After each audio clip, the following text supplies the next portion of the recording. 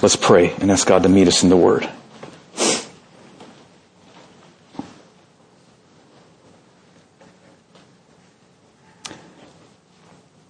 Thank you for what Paul wrote in Romans, that through the Scriptures we have hope.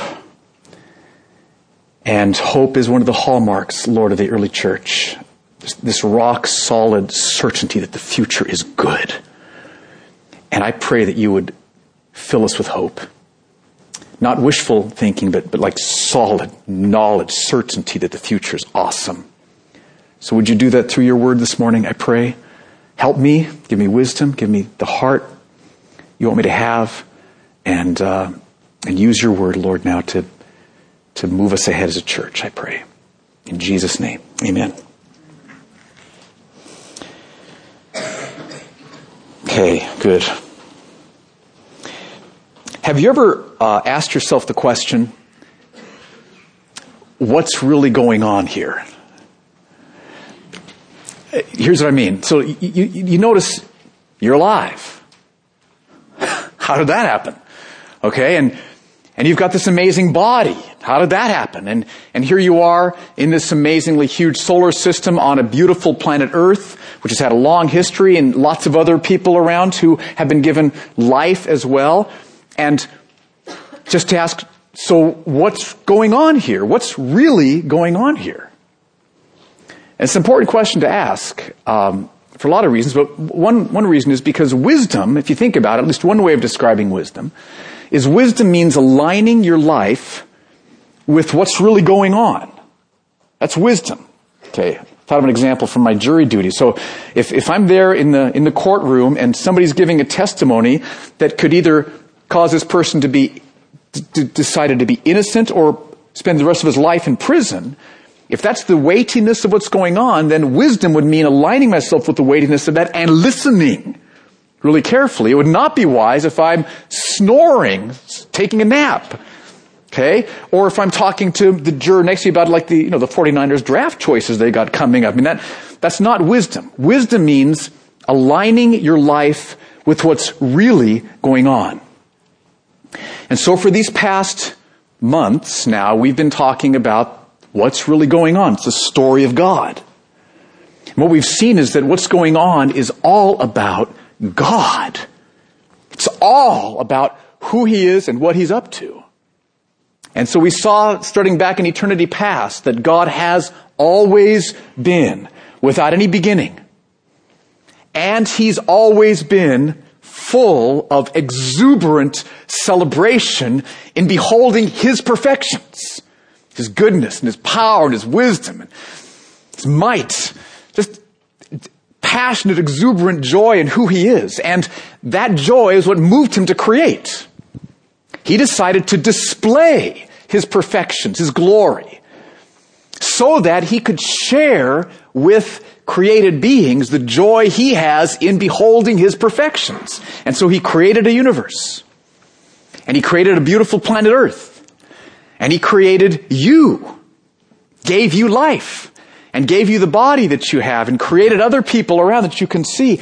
And all of this is to display His glory so He can share with us His joy in His glory. And so He created us, and He promised us, I'll provide everything you need. I will guide you in every decision you have to make. I will most importantly, I will satisfy your heart with who I am. Satisfy your heart in my very presence. And I will do this for you forever. That's what He said to Adam and Eve, and by virtue of us being connected with them, to all of us. I'll do this for you forever if you will simply bend the knee before me. Acknowledge that I'm your creator. Trust me. Love me, worship me, obey me. If you'll acknowledge who I am, for the rest of eternity, I will provide for you, I will guide you, I will completely satisfy you with who I am. That's the situation we had. We had it made. What happened? We all mutinied against God. And we took over the ship of planet Earth. We all just said, no, we want to run things. I will not bend the knee. Even though we'd received life and bodies and everything we have from our Creator, we wouldn't bend the knee to Him. And so God removed His blessing from planet Earth and allowed planet Earth to come under His just curse. So we experience now, and eternity means we're going to be facing His punishment forever. This is what we've all faced. Now, you would think at that point that God's plan has miserably failed. Not so. The Bible is very clear that God purposefully ordains all that to take place because that would yield an even greater display of His glory, His perfections, namely the glory of His mercy, His compassion. God chose, as He looked down on all of us mutinying against Him, He chose, instead of destroying us, He chose at terrible cost to Himself to have mercy on us and compassion on us. So God the Father looks down upon us. We deserve to be punished forever for our mutiny, our ongoing mutiny. And God chose to send His Son Jesus. Jesus, would you go? And God the Father loves His Son. But because of His love for us, as unworthy as we are, God chose to terribly punish Jesus on the cross with the terrible punishment that we deserve for our mutiny, so we could be forgiven. And Jesus, willing in all of this, out of love for us, looking upon us unworthy of this, we deserve punishment. Jesus is willing to come and to be terribly punished. I mean, you think of the cross.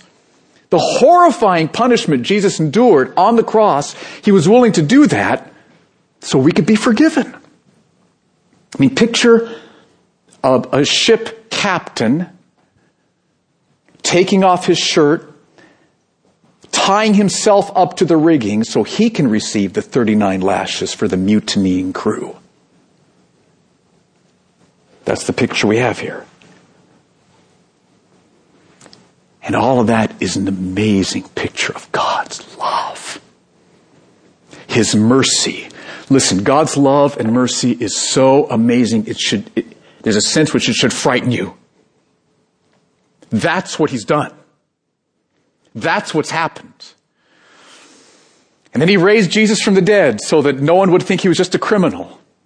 And what that all means now is that when you do bend the knee before Jesus, when you turn from your mutiny and you bend the knee before Jesus and you trust Him, at that moment, all of your mutiny is forgiven. Past, present, and future. Your heart is changed. You love Jesus. You love bending your knee before Him, and you're progressively changed more and more and more until eternity. And you're clothed with Jesus' perfect righteousness. His perfect, moral, blameless life is given to you as a gift. God promises to provide for you. He cares for you. You're restored to know Him. He's your Father. You're adopted into His family, and you have the heart-satisfying joy of knowing Him forever. Doesn't stop there, though. Jesus then calls you. He says, okay, now, we're not done. I want you to commit your life to my cause. Make my cause the center of your life. I want you to fight mutinying when it rises up in your heart. Fight against sin. I want you to be part of a group of brothers and sisters in Christ-centered community. Help them when mutinying rises up in their hearts to fight against their mutinying sin. And I want you to go out and talk to other ships' crews who are also mutinying and urge them to bend the knee, because they can be forgiven as well. Now, He warned us. He said, many will respond and will bend the knee and be forgiven and saved. But many won't, and you'll suffer.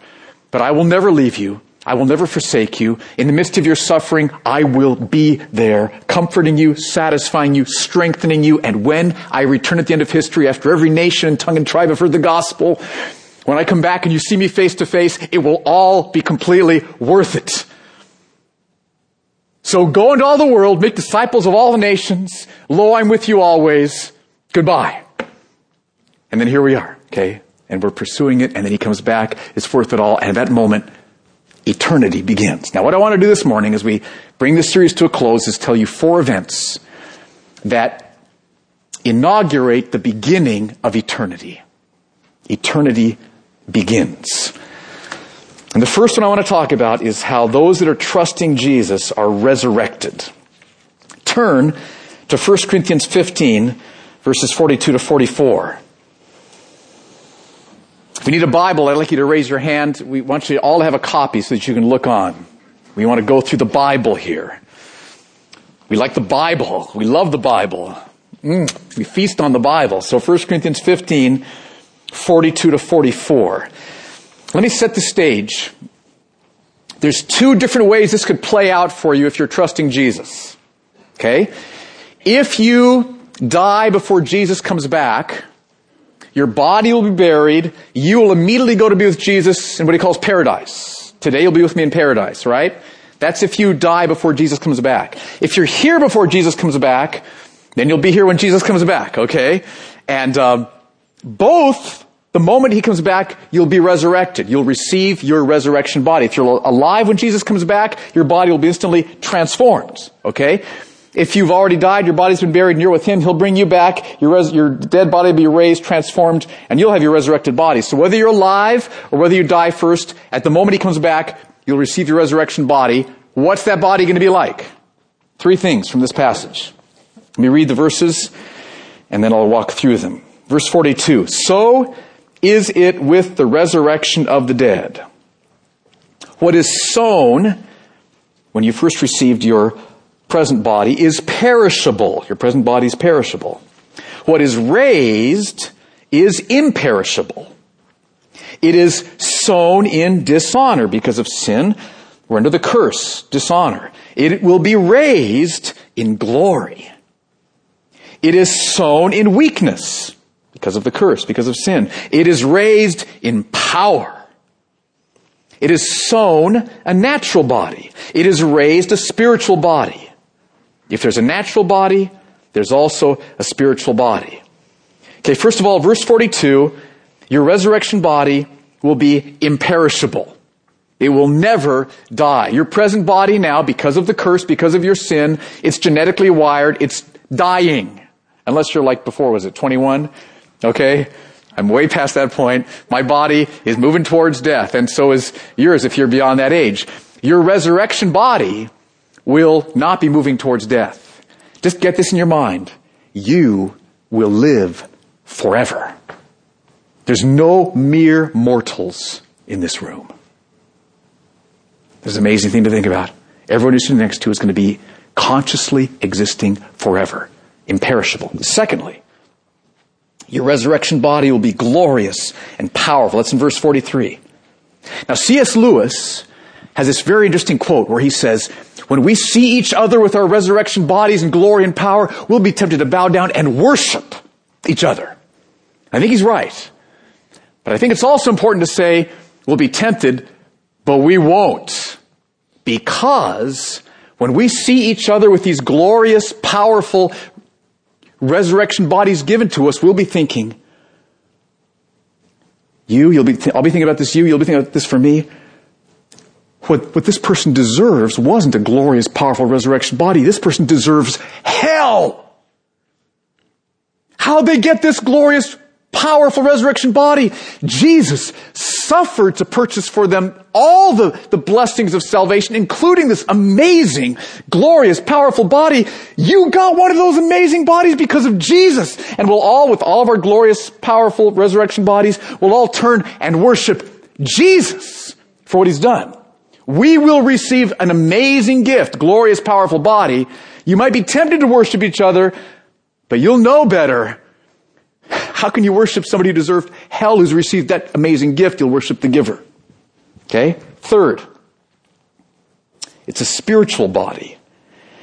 And that doesn't mean it's like Casper the Friendly Ghost or, kind of a flimsy spiritual thing. The word body shows that it will be a body. It's a physical word. Your resurrection body will be more physical than your present body. More real than your present body. Many of you thought it's kind of like we're all kind of like vague, whispery little spirit things with our harps. And no, man. You are going to be a man. A woman. Your resurrection body is going to make your body now look like Casper. Okay? See, matter is not evil. Who made matter? God did. And he said, very good. Sin has screwed it all up, but God loves. He's made matter. He's made our bodies. You're going to have a body that is more real, more material, more physical. I know that kind of sounds weird, but that's just how it's going to be than your present body. But it will be a spiritual body. And what that means is it's going to be perfectly gifted to be blown away by who God is. So I tried to think of an illustration. I've got really bad eyesight, like maybe 20/100. Okay, I wear contacts, and this one's for reading, and this one's for long away. It's kind of complicated. Anyway, it works. But if you had like 20/100 vision with no contacts and no glasses, you would still be blown away if you took that drive through that tunnel and there's Yosemite Valley in front of you. You'd still be blown away, right? You'd say, wow. But then imagine what would happen if somebody said, it's pretty cool, huh? Now put these on. And you put glasses on. Whoa! That's how it would be, right? Now, your body, your mind, your senses are like 20/100 when it comes to beholding who God is. Your spiritual body will be like 20/20 when it comes to beholding who God is. As much as you see now, it'll be, whoa, with your new body. That's pretty cool, huh? Imperishable, glorious, powerful, spiritual body. If you're trusting Jesus, this will happen to you. Second, those not trusting Jesus will be resurrected and judged. Everybody gets resurrected, both those who do trust Jesus and those who are not trusting Jesus. But if you're not trusting Jesus, then you will not be resurrected to eternal joy. You'll be resurrected to eternal punishment. Okay? Turn to Revelation chapter 20, verses 11 through 15. This is page 1040 in the Bibles we just passed out. Revelation 20, way back to the right, last book of the Bible. Revelation 20, 11 through 15. Page 1040. Here's what John saw.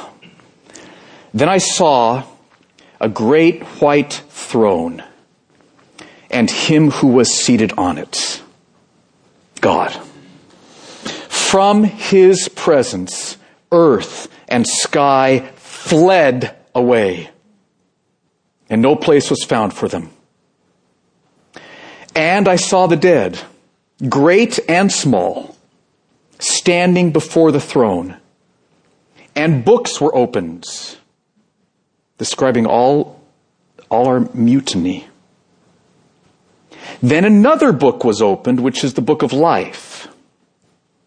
And the dead were judged by what was written in the books, according to what they had done. And the sea gave up the dead who were in it. Death and Hades gave up the dead who were in them. And they were judged, each one of them, according to what they had done.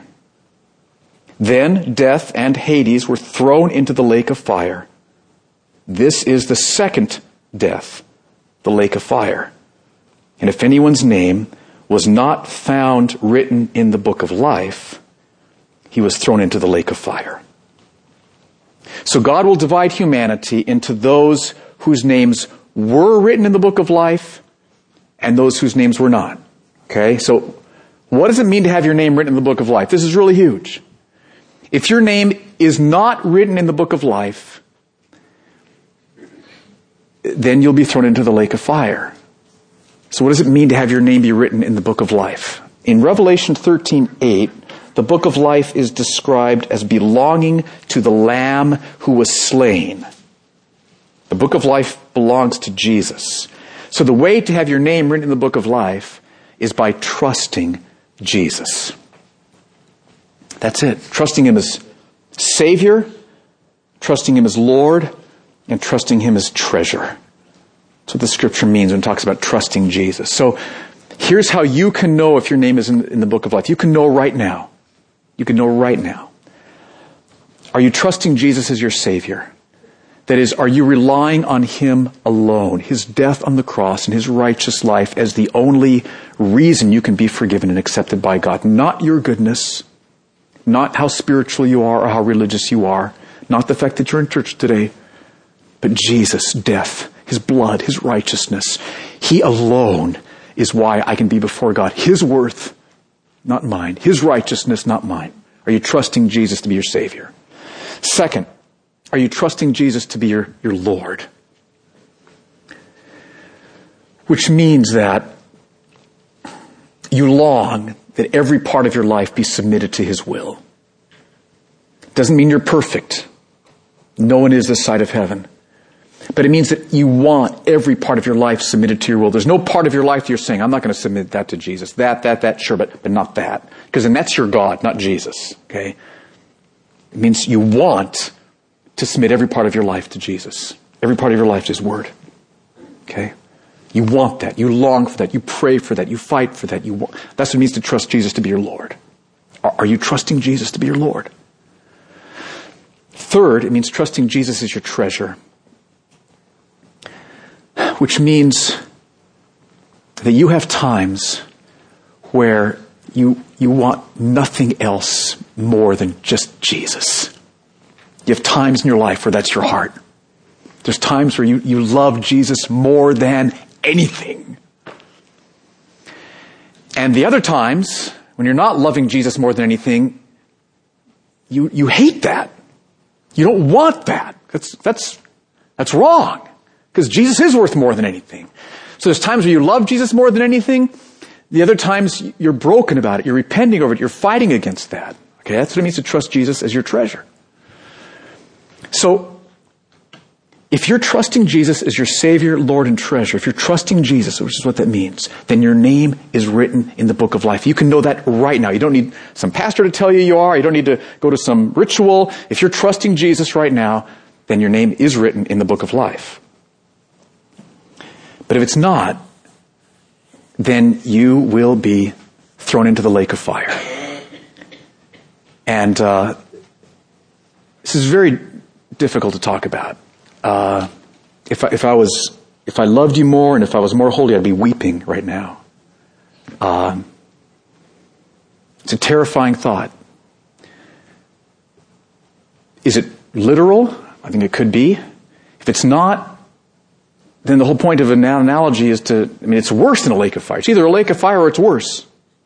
That's how analogies work, right? It doesn't help to say it's not literal. It certainly could be. Either way, it's absolutely terrifying. But it's true and we have to talk about it. Jesus talked about hell lots because He loves us. It's true and He loves us. He wants to make sure we understand what's at stake here. Wouldn't be loving if He didn't talk about it. It's true. So look at Revelation 14:9 through 11. This is one of the most terrifying descriptions. It's page 1036, just back to the left a little bit. Revelation 14:9 through 11. Another angel, a third, followed them, saying with a loud voice, "If anyone worships the beast and its image and receives a mark on his forehead or on his hand," that's just referring to people who are mutinying against Jesus. Okay, you're either following the beast or you're following Jesus in the book of Revelation. So you're mutinying against Jesus if you're worshiping the beast and its image and receiving the mark on your forehead or on your hand. And here's what will happen. He also will drink the wine of God's wrath, poured full strength into the cup of His anger, unmixed with, at that point, any compassion. Oh, God is full of compassion now. Jesus would plead with you now to bend the knee. He'd say, look at who I am. Look at what I've done. Bend the knee. Be forgiven. There's compassion now. The compassion will not go on forever. Poured full strength. It's pure wrath into the cup of His anger. And He will be tormented with fire and sulfur in the presence of the holy angels and in the presence of the Lamb. And the smoke of their torment goes up forever and ever. And this is the part that just gets me. They have no rest, day or night. Forever. These worshippers of the beast and its image, and whoever receives the mark of its name. That's terrifying. So put this in perspective, some. This will happen to those who, after the captain has said, amnesty's available to all mutineers. I've received the 39 lashes for you. Bend the knee now. You'll be forgiven and restored. This happens to those who hear the captain say that and say, no. And they'll suffer torment consciously, day and night, forever and ever. Okay, so is your name written in the book of life? Is your name written in the book of life? Are you trusting Jesus? Are you trusting Him? He loves you. Look at the cross. Look at what He's done. Why would you not trust Him? What are you going to pursue besides Him? Are you kidding me? There's nothing that compares to Jesus. See who He is. Bend the knee. Trust Him. Okay, that was a painful point to talk about. Let's go on to the third point. This is much, much more enjoyable. Those trusting Jesus will be rewarded. If you're trusting Jesus, and your name is written in the book of life, then you have an entirely different destiny. Heaven. Okay, but first you're going to be rewarded. Rewarded. All right? So the Bible's clear that there's different levels of reward in heaven. Luke 19, you can read it on your own. I'll just give you the overview. Ernie mentioned the parable of the talents this morning. Good one. This is different in Luke 19. This is a different parable Jesus tells us, the parable of the minas. Not as well known. In this parable, a nobleman gives all of his workers 10 minas, which is about $10,000. Gives each one the same amount. 10,000 to you, 10,000 to you, 10,000 to you. The first one takes those 10,000 minas and goes out and works really hard and makes another 10,000 minas. And the nobleman comes back and says, well done, you get 10 cities. Second guy takes the 10,000 minas and works sort of hard and produces 5 minas. And the nobleman comes back and says, okay, that's a good job. First guy got 10 cities. You'll get 5 cities. Okay, get a reward. Less, but a reward nonetheless. Third guy hardly worked at all, didn't produce anything, didn't get anything, or very little. Okay? So from that parable, as well as 1 Corinthians 3 and a number of other passages, we will receive different levels of reward depending on our faithfulness. That's what the Scripture teaches. Okay, so what's the reward? What is the reward that we're called to pursue all through this life? It's Jesus. Paul says, for me to live is Christ. Living is going after Christ. Dying just means I gain more of Christ. He says he counts everything as lost so that he can gain Christ. Okay? Jesus is the prize. And so the reward, the crown, the cities, those are all just analogies for joy in Jesus. Knowing Jesus. Okay, so as I think this through, we are all equally saved if you're trusting Jesus. Equally saved, equally justified, equally forgiven, equally loved by God. But some will have more joy in Jesus than others. Here's how Thomas Watson put it. This quote has really helped me. Can you kick it up on the screen? It's in your notes too. Pastor in England, late 1600s. He says, though every vessel of glory shall be full, everyone's going to be full, you'll be full, no one will be empty who's in heaven. You'll be full. Yet some vessels will hold more than others. So we're all going to be full of joy in Jesus forever, but some have a larger capacity for joy in Jesus than others. So I thought, okay, some might be like shot glasses, others pint mugs, and you might have some like 50-gallon barrels. All right? Now, this has nothing to do with if you're a pastor. Okay, please. Or if you're really well known. No, okay? A totally unknown person in an unknown job, faithfully laboring to advance the cause of Christ, could be a 100-gallon barrel capacity person, and a pastor could be a shot glass. So you get that? Are we clear on that? Really important. All right. So think about this. If you're a shot glass for eternity, you are going to be full of joy in Jesus. You will. Full of joy in Jesus. With the shot glass's capacity. Okay? If you're a pint mug, forever, you're going to be full of joy in Jesus. Just full of joy in Jesus. Oh, Jesus. With a pint mug's capacity for joy in Jesus. More. Okay? If you're a 50-gallon barrel, then you're going to be forever being full of joy in Jesus. Forever full of joy in Jesus with a 50-gallon barrel capacity of joy in Jesus. Now, a couple things. Don't say, oh man, it would be so embarrassing to be a shot glass. Okay, what do I need to do the 50-gallon thing? See, that's bad, if you think that. Bad, okay? Because then, what's your motivation? What's Rick Jacoby going to think of me if he sees me as a shot glass, okay? That's what you're thinking. So, that's wrong, okay? What's it all about? Jesus. I want more of Jesus. I want more of you. You are my Lord. You are my joy. You're my Savior. I want more of you. That's the motivation, okay? Also, Jesus will get the glory for all of this. So let's say you see Paul in heaven. Maybe he's a 500-gallon barrel, okay? When you see Paul as a 500-gallon barrel, you will turn from seeing Paul to worship Jesus. And here's why. Think about it. Because Paul killed Christians. That's who Paul is in himself. Paul was like me, very proud, arrogant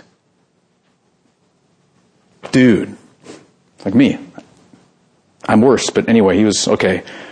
And the only reason Paul is even in heaven is because Jesus took all the damnation that Paul deserves and said, Father, pour it out upon me.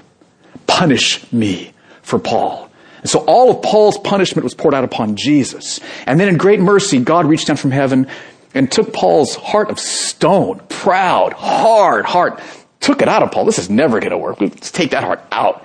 This is a much better heart. Here, put this in Paul. Paul's changed.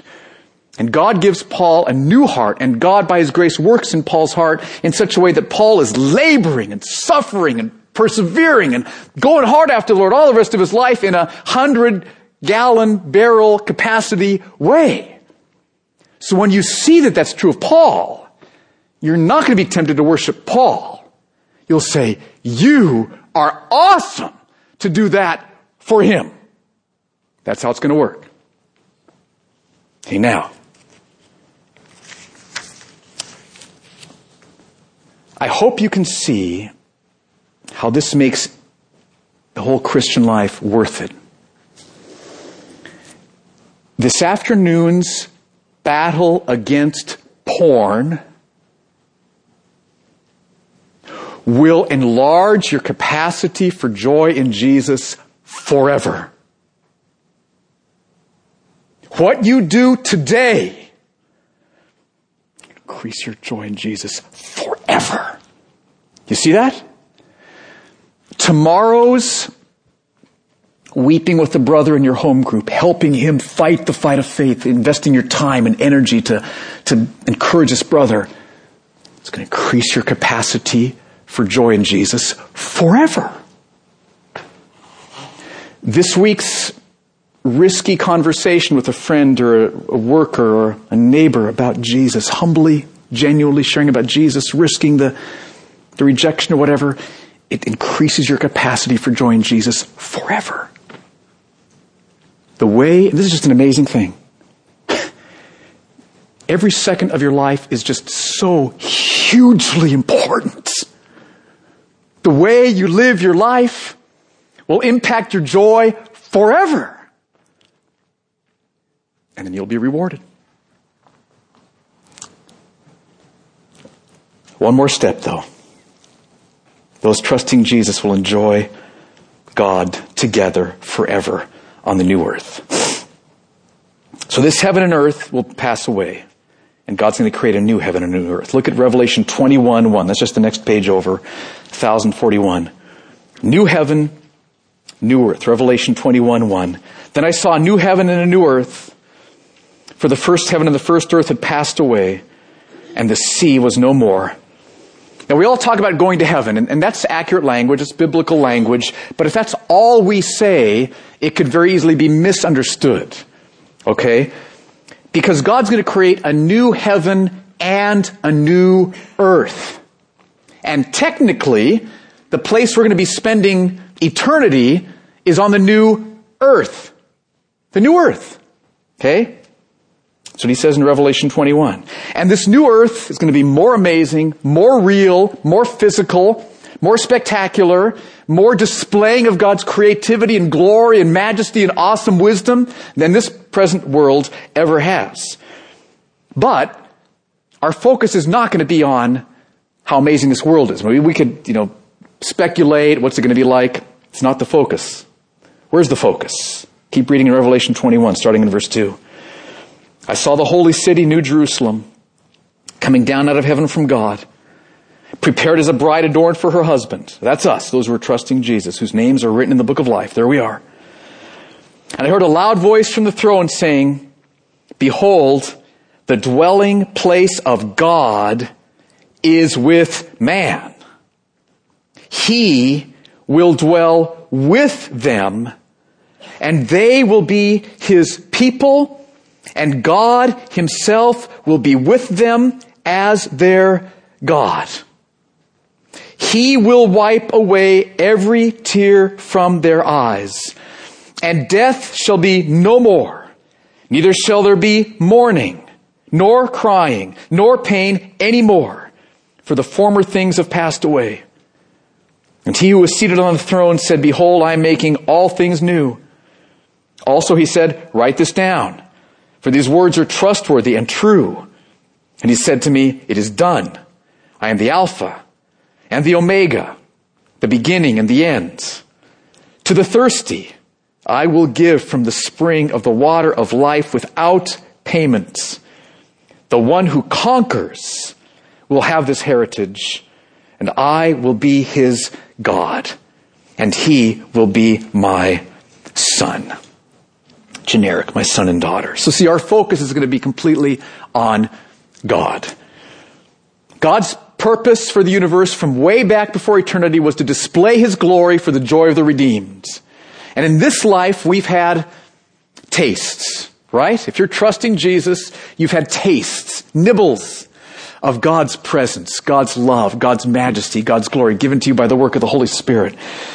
But as much as we've experienced now, it really is just nibbles compared to the full feast that will be laid out for us on the new earth. So then, you're going to know God fully. You will see Jesus face to face. God will wipe every tear from your eyes. I mean, if just don't let that just be words. Think about it. We're talking about God, creator of the universe, God.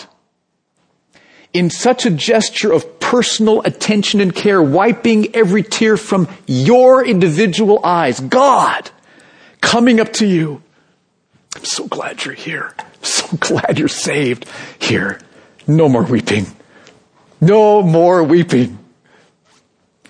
God's going to wipe every tear from your eyes.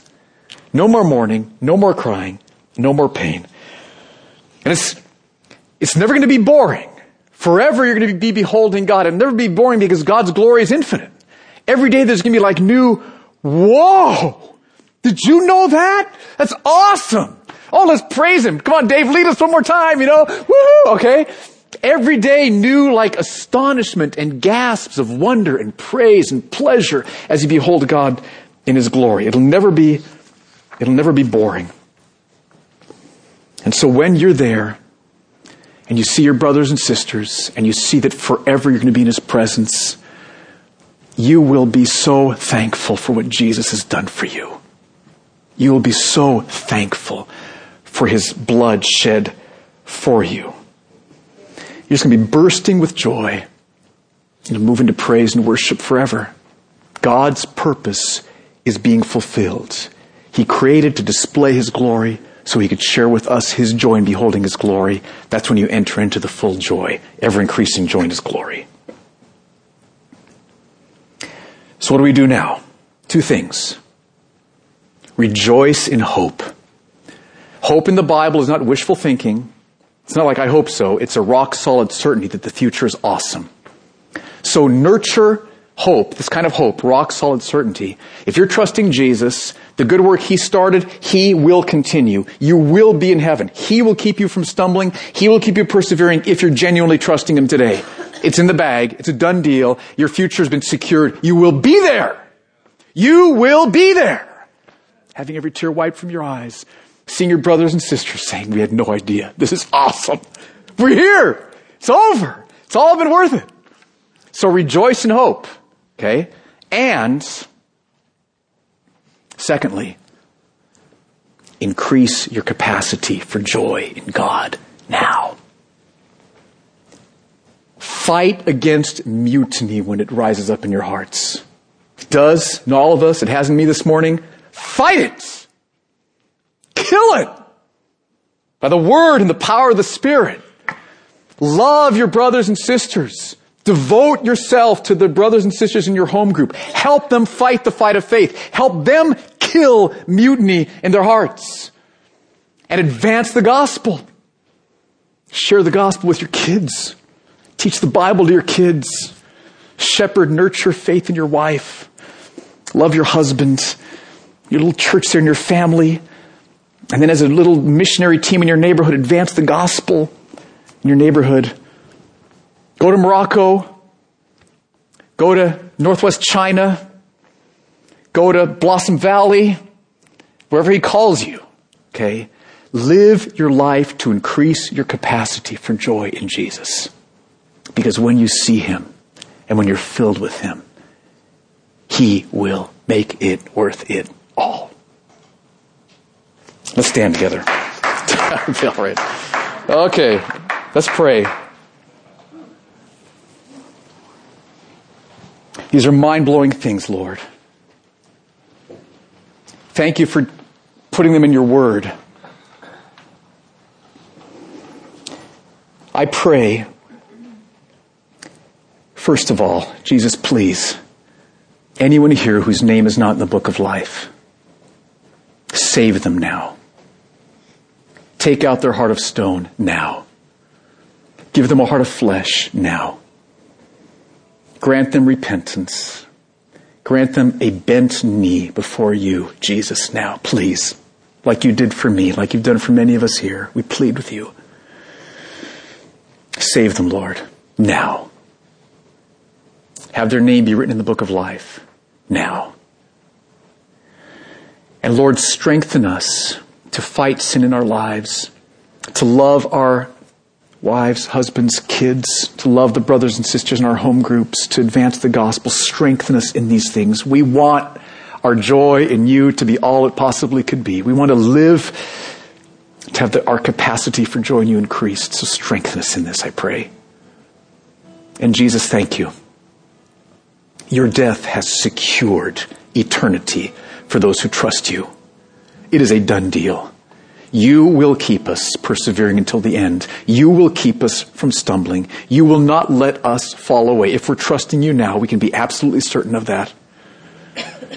So we can be full of hope. It's certain. Secured through your death and resurrection. And we thank you. We thank you, Lord.